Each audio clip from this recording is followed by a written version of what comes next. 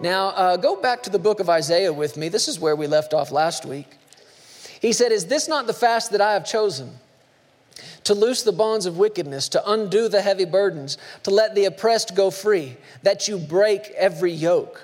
Is it not to share your bread with the hungry, that you bring to your house the poor who are cast out? When you see the naked, that you cover him, and not hide yourself from your own flesh?" Look at what's going to happen as the result of this kind of fast.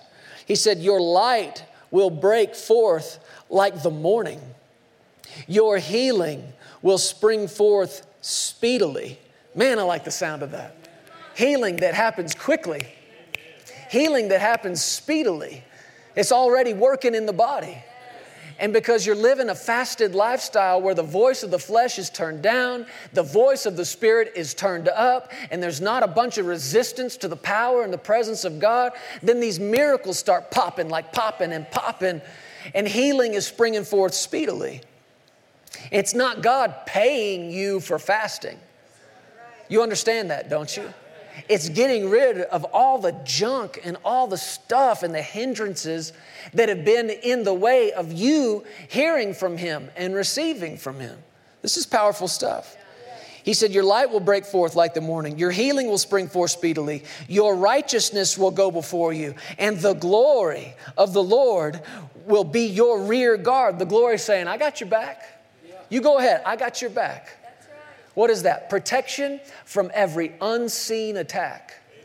Ones you weren't expecting, ones you didn't see coming. Protection from every harmful word from somebody. Protection from every knife in the back. The glory of the Lord will be your rear guard. Thank you, Lord. Verse 9 says, "You will call and the Lord will answer. You will cry and He will say, 'Here I am.'" That's a quick reply. This is a big if. Are you ready? "If you take away the yoke from your midst." What is that yoke? The pointing of the finger. The pointing of the finger and speaking wickedness. Now, when we think about fasting, immediately our first thoughts go to fasting a meal, fasting some food. And it's certainly a part of fasting, to do without, to tell the flesh no for a minute. Sometimes we think about fasting some entertainment. Maybe we're going to turn the television off for a while. Maybe we're not going to feed on so much entertainment for a little bit. And that's certainly part of fasting, and it's a good thing to do. But this fast that you and I have set ourselves on as of last week and moving towards dedication weekend, if you want to fast a meal or two, go for it. You're not going to hurt yourself. If you want to turn the television off, turn the news off for a little bit, that's certainly not going to hurt you. But what we are fasting as a family is this right here. What is this? The pointing of the finger. What's that? Your fault. You're wrong. You missed it. Your mistake. Finding blame, casting shame, and along with that was the speaking of wickedness. Remember we talked last week about the mouth guard? We are on this 30-day mouth guard challenge. And I'm challenging every one of you to put that mouth guard in your mouth. And if you've ever worn one of those things, sometimes they fill up your whole mouth, and it can be very difficult to talk with that in your mouth. And that is exactly the idea. Set a guard over my mouth, O Lord. Put a watch over my lips. What does that mean? Don't let anything come out that's not supposed to be coming out. Put that guard in my mouth. So we're fasting. We are doing without the pointing of the finger and speaking wickedness. The King James Bible says vain speaking. It's an interesting word. If you look it up, it literally means to pant. That heavy, out of breath exertion. But couple that with the way that King James translates it, it's all that exertion in vain. In other words, it produced nothing. A bunch of work, a bunch of spent energy that went how far? Nowhere. How much did it produce? Nothing. Totally vain, totally empty, totally powerless, literally wasted breath. Wasted it. Doing what? Pointing the finger, blaming somebody, criticizing, complaining, judging. Is wasted breath. Not producing anything. And that's the junk we're fasting. I said, that's the stuff we're getting rid of. And a lot of times you fast food, but you don't fast it forever. You do without it for a little bit. Some things you fast so that they leave your life forever. That's what we're doing here. So when I say we're fasting critical speaking, I don't mean 28 more days till we can judge people. Oh, can you hold out? That doesn't mean, when June gets here, you are in for it, sucker. Not right now, I'm fasting. That's not the idea. The idea is that we are crucifying this part of our flesh so that this old man, this dead man, doesn't get to talk like that anymore. Thank you, Father. Go to the book of Psalms with me. Psalm 106. Let's talk a little bit more about this. I know how excited you've got to be to hear more about this.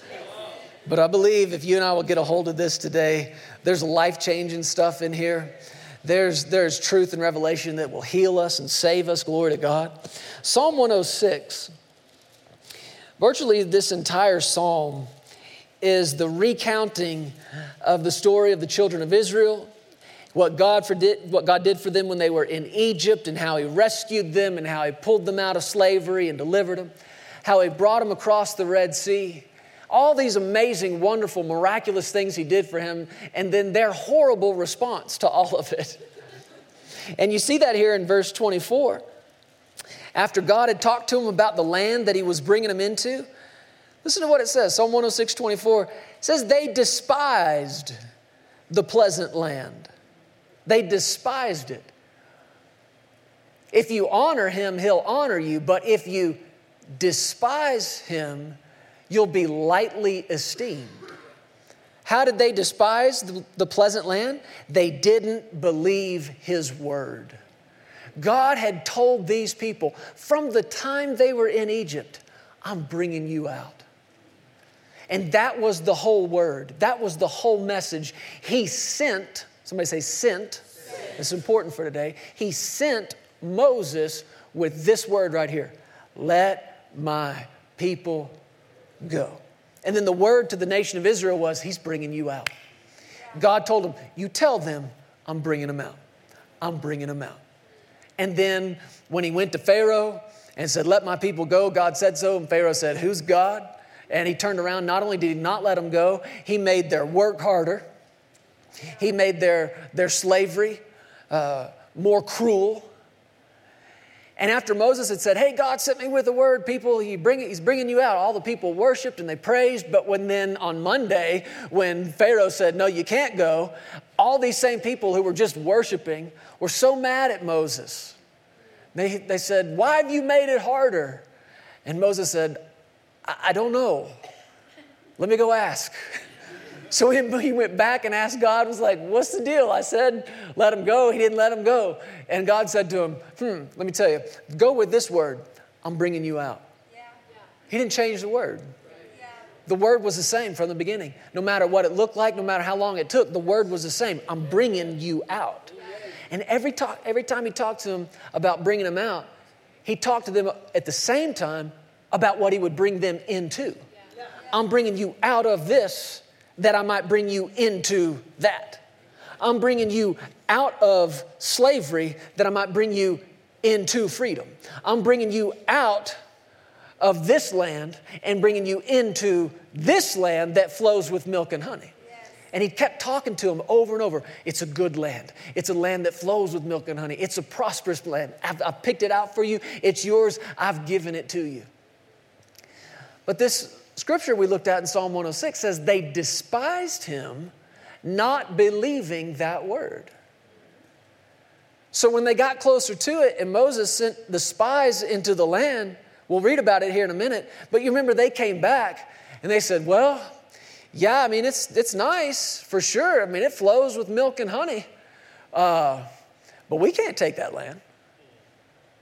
There's no way. Why not? There's really tall people there. No, you're not listening. Really tall. And the walls are really tall. And they cried all night long. Why? Because the people were tall. And the walls were tall. And they were afraid. They believed something else other than what God had told them about the land. They despised the land, not believing the word. But look at what else it says in the next verse. Verse 25. They complained. They complained in their tents and did not heed the voice of the Lord. They complained in their tents. The King James Bible says they murmured. Say that word with me. Murmured. Say it like that. Murmured. Murmured is one of those words that sounds like what it does. Murmured. Grumbling. That's literally what the word means. I mean, by definition, this is what it means to murmur, to grumble, to complain about something in a bad-tempered, rebellious way, sullenly, with a discontent or critical attitude. Now, this is all the junk we're fasting. But it literally means to make a low, rumbling sound. The word itself sounds like what it is and what it does. And this is what these people were doing in their tent. Listen to a few of these verses and you tell me if you think maybe these people had a problem. Exodus 15:24 says, the people complained or murmured against Moses saying, what shall we drink? Exodus 16:2 says, the whole congregation of the children of Israel complained against Moses and Aaron in the wilderness. Exodus 17:3, the people thirsted for water and the people complained against Moses and said, why is it you've brought us out of Egypt to kill us and our children and our livestock with thirst? Numbers 16:41, on the next day, all the congregation of Israel complained against Moses and Aaron saying, you have killed the people of the Lord. And this isn't even all of them. It goes on, verse after verse after verse. The people complained against Moses. They complained against Moses. They complained about the food. They complained about the water. They complained about the desert. And over again, they would say, man, we should go back to Egypt. Seriously? They would sit there and talk about how great it was in Egypt. All the food they had to eat in Egypt. They would talk about all the different things they would eat. We should find us a leader and go back. What's this? Complaining. It's just like you want to stand there and go, you were slaves. They were killing you. And you want to go back to that? Complaining. Now, all this started with the despising that was going on in the heart. Where there's a lack of honor, where there's despising in the heart, what's coming out of the mouth? Murmur. Grumble. Now, I don't even have to take a survey, and I'm not asking for hands, but who in here has complained before? I said, I'm not asking for hands. You've griped about something. You've grumbled about something. Yeah, we've done it. What's funny to me is everybody's looking for what we call now a safe place. It's okay, this is a safe place. It's a safe place for just say it. Whatever you're thinking, you can say it. Why? It's a safe place.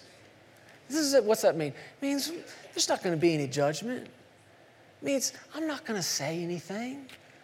I want to be a safe place. Man, that sounds good, doesn't it? And this is where these people were. Complaining, murmuring, where? In the tent. Go, it's okay. It's a safe place. This is our house. This is where we live. It's a safe place. Do you need to vent? You need to vent, don't you? Go ahead, vent. Can I just vent? Can I please just let me vent? Yeah, why? It's a safe place. And you would think that the tent would be the place to vent. And that it would be a safe place to vent. But guess what? It wasn't. Anybody ever pocket dialed you before? I got one not long ago from a family member, I won't say who. And I said hello, and they weren't there talking to me, but I could hear them talking. And I heard a little bit of the conversation, and they were in conversation with a store worker who was demanding them to put their mask on. And I could hear this family member saying, my governor doesn't want me to wear the mask. My doctor doesn't want me to wear the mask. I don't want to wear the mask. And the other guy was like, I don't want you to have to, but they make it. And I overheard the whole conversation. Pocket dialing. I don't know if this has ever happened to you before on one end or the other, but have you ever accidentally pocket dialed somebody who you were also happened to be talking about at that moment? Have you ever been pocket dialed by somebody who happened to be talking about you at that moment? It doesn't happen a lot, but man, when it does. And you were talking to somebody and you thought, this is my safe place. I'm going to vent in the tent where nobody can hear me. What these people didn't know was that while they were venting in the tenting, they had pocket dialed God. And he heard every word. He did. The Bible tells us he did. I'll prove it to you. In the book of Numbers, go back there, look at this with me. In Numbers 11,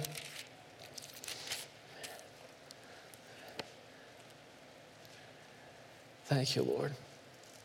It says in verse 1, when the people complained, it displeased the Lord, for the Lord heard it, and his anger was aroused. So the fire of the Lord burned among them and consumed some in the outskirts of the camp. Now, we're talking about the fire of God, but you do not want this side of the fire. Evidently, the tent was not a safe place. The tent was not the place where you could just vent. What am I telling you today? Don't vent in the tent. What I'm trying to say to you is that there is no place where you can go where he doesn't hear. Man, wouldn't that change some of our conversation? If just before we said something, we looked over and Jesus was like, hey, what's up? And we realized, oh, he's in the room. And your wife was like, what were you going to say? And you're like, nothing. Not one thing. Man, just before you were about to let it out, and you're like coming home from work and you've just had it with your boss and your supervisor, coming home from church, you've had it with your pastor, and you come in and you say, that is it. I just got a vent. And you look over and God's like, hey. Then you're like, hey. And your husband says, what were you going to say? Nothing.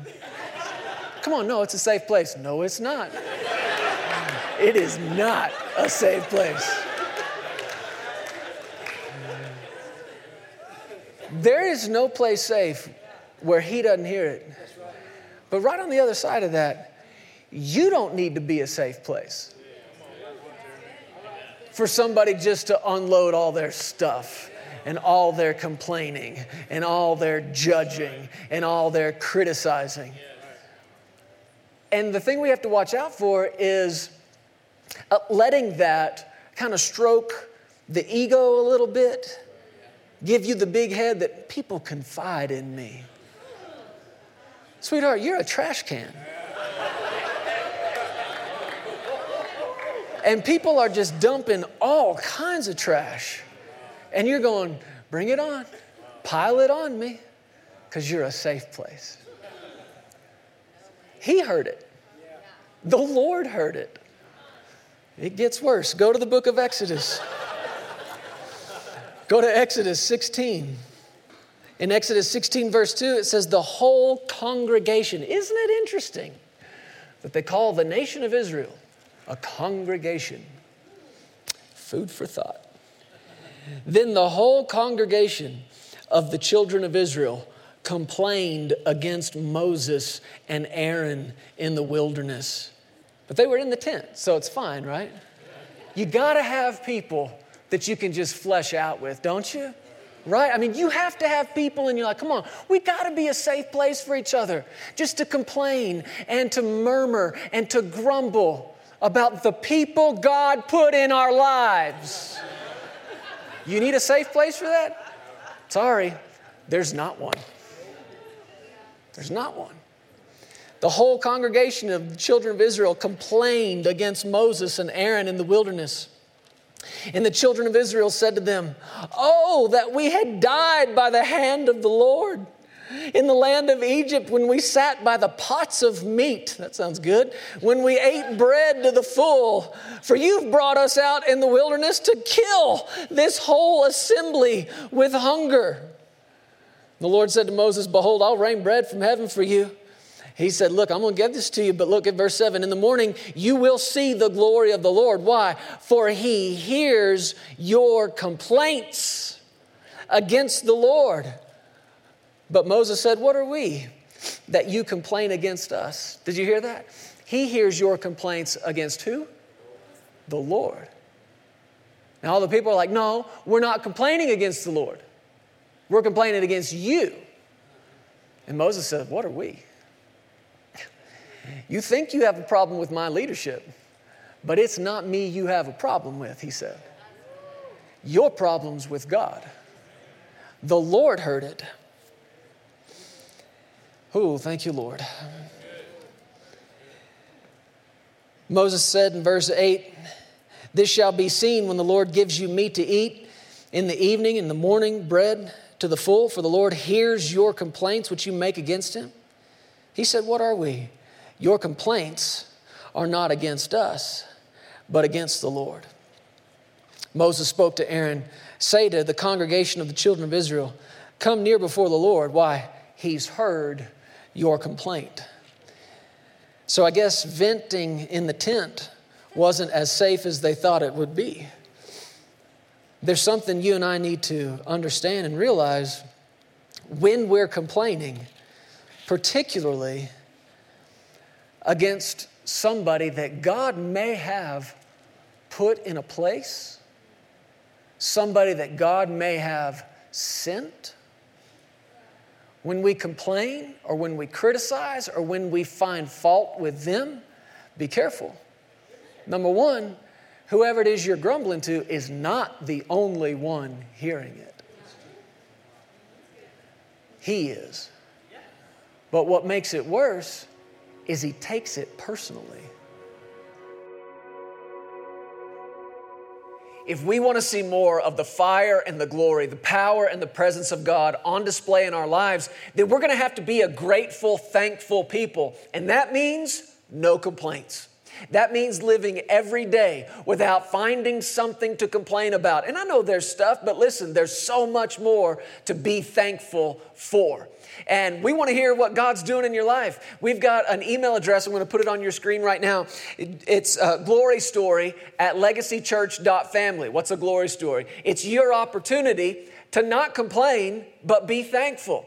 To say out loud, God, thank you for doing this for me. Thank you for answering this prayer. Thank you for healing my body. Thank you for saving my family. Thank you for providing for us so faithfully. We want to hear about that. Number one, we want to rejoice with you. But number two, this is your opportunity, like I said, to give thanks. And when you give thanks instead of complaining, it opens up the door to more of the glory of God in your life. So share your glory story with us. Let us rejoice with you, and let what our good God has done in your life inspire somebody else to believe Him for the same thing in theirs. We love you. Thanks for watching. We'll see you next time on Legacy TV. Hey, thank you so much for listening to the Legacy TV podcast. We hope you enjoyed this, and if you'd like to hear more of Jeremy and Sarah, subscribe to this podcast and download the Legacy Studios app. From there, you'll have access to the Legacy Television broadcast, the Legacy Letter magazine, and so much more. You can also visit pearsonsministries.com to contact us directly and find out how you can get involved with everything that's happening here at Legacy Studios. Be blessed today. We love you. Remember, you are always welcome here in the House of Faith.